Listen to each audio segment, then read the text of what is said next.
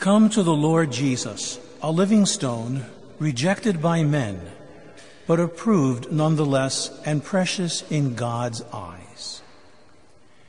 In these words of St. Peter, we find a profession of faith in our Lord Jesus Christ and a bold witness of the resurrection, as well as an ancient and apostolic catechesis. In these few words, St. Peter proclaims that Jesus is the Messiah, the Holy One of God, the Savior. He proclaims belief that God is with us, attested to by the very name of Jesus. He speaks of the mystery of the Incarnation. He calls to mind the rejection of Christ, his passion and death. Fearlessly, he proclaims the resurrection of Christ from the dead. He invites us to a deeper faith in Jesus Christ, the faith of the Church, and he beckons us to come, to enter into a more profound and faithful relationship with the risen Lord Jesus Christ. This is only possible because we are, as St. Peter writes, a chosen race, a royal priesthood, a consecrated nation.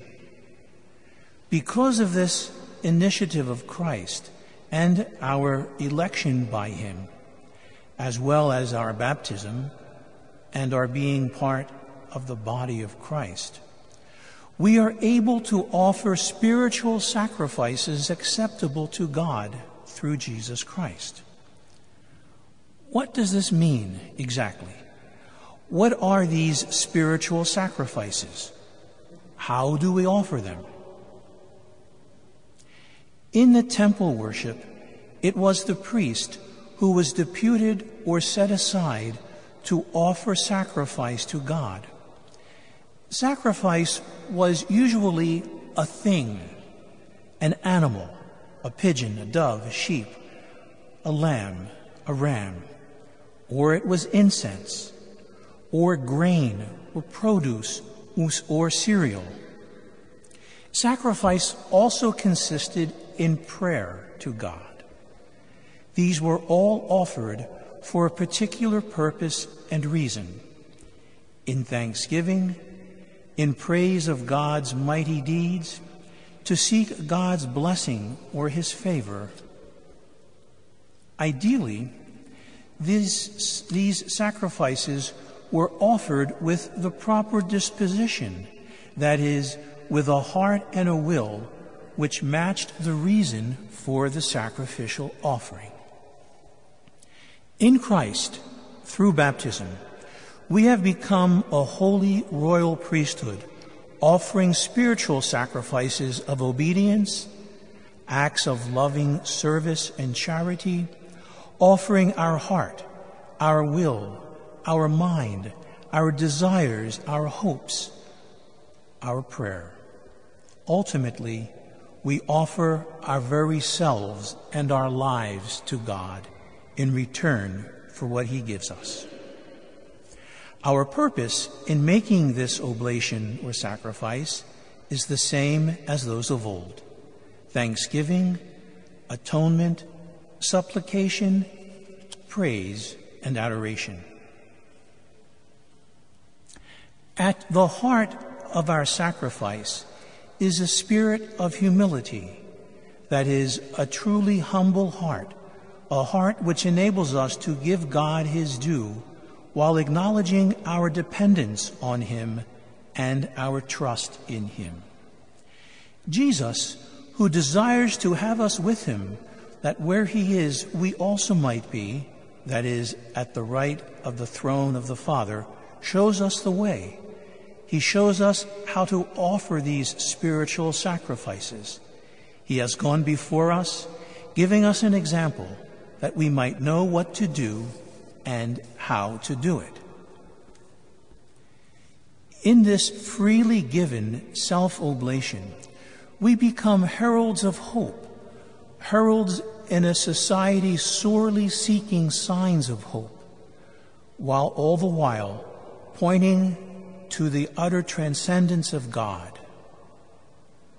Like stones, living stones as it were, built upon him who is our cornerstone, we are an edifice of spirit, an edifice filled with God, reflecting God's presence and light in the midst of society. As heralds of hope, with the Divine Master as teacher, guide, and example, we are able to both attend to the Word of God and to wait on table, integral dimensions of our faith. Our God calls us to a life of holiness.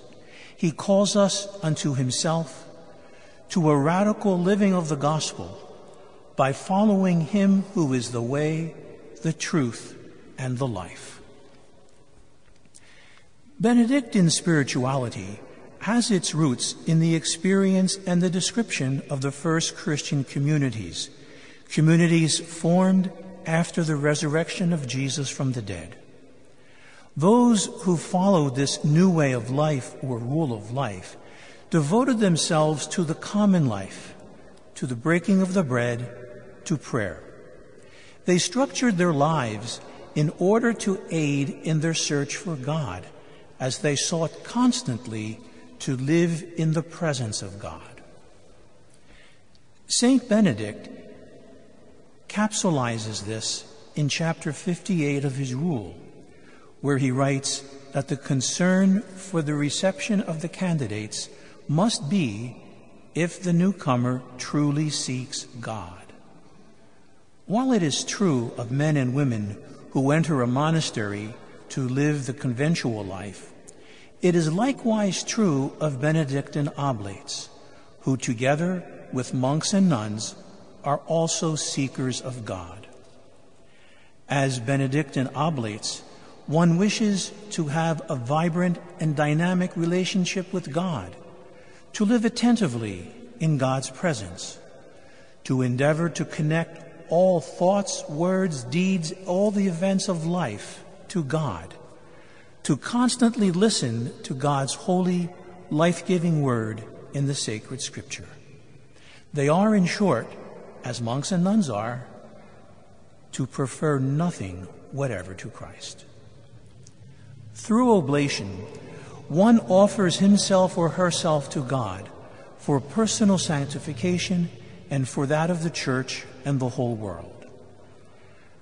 Precious and time-tested tools in Benedictine spirituality include the sacred liturgy, Lectio Divina, private prayer, hospitality, humble work, and the guidance and discipline of obedience, stability, and conversatio morem.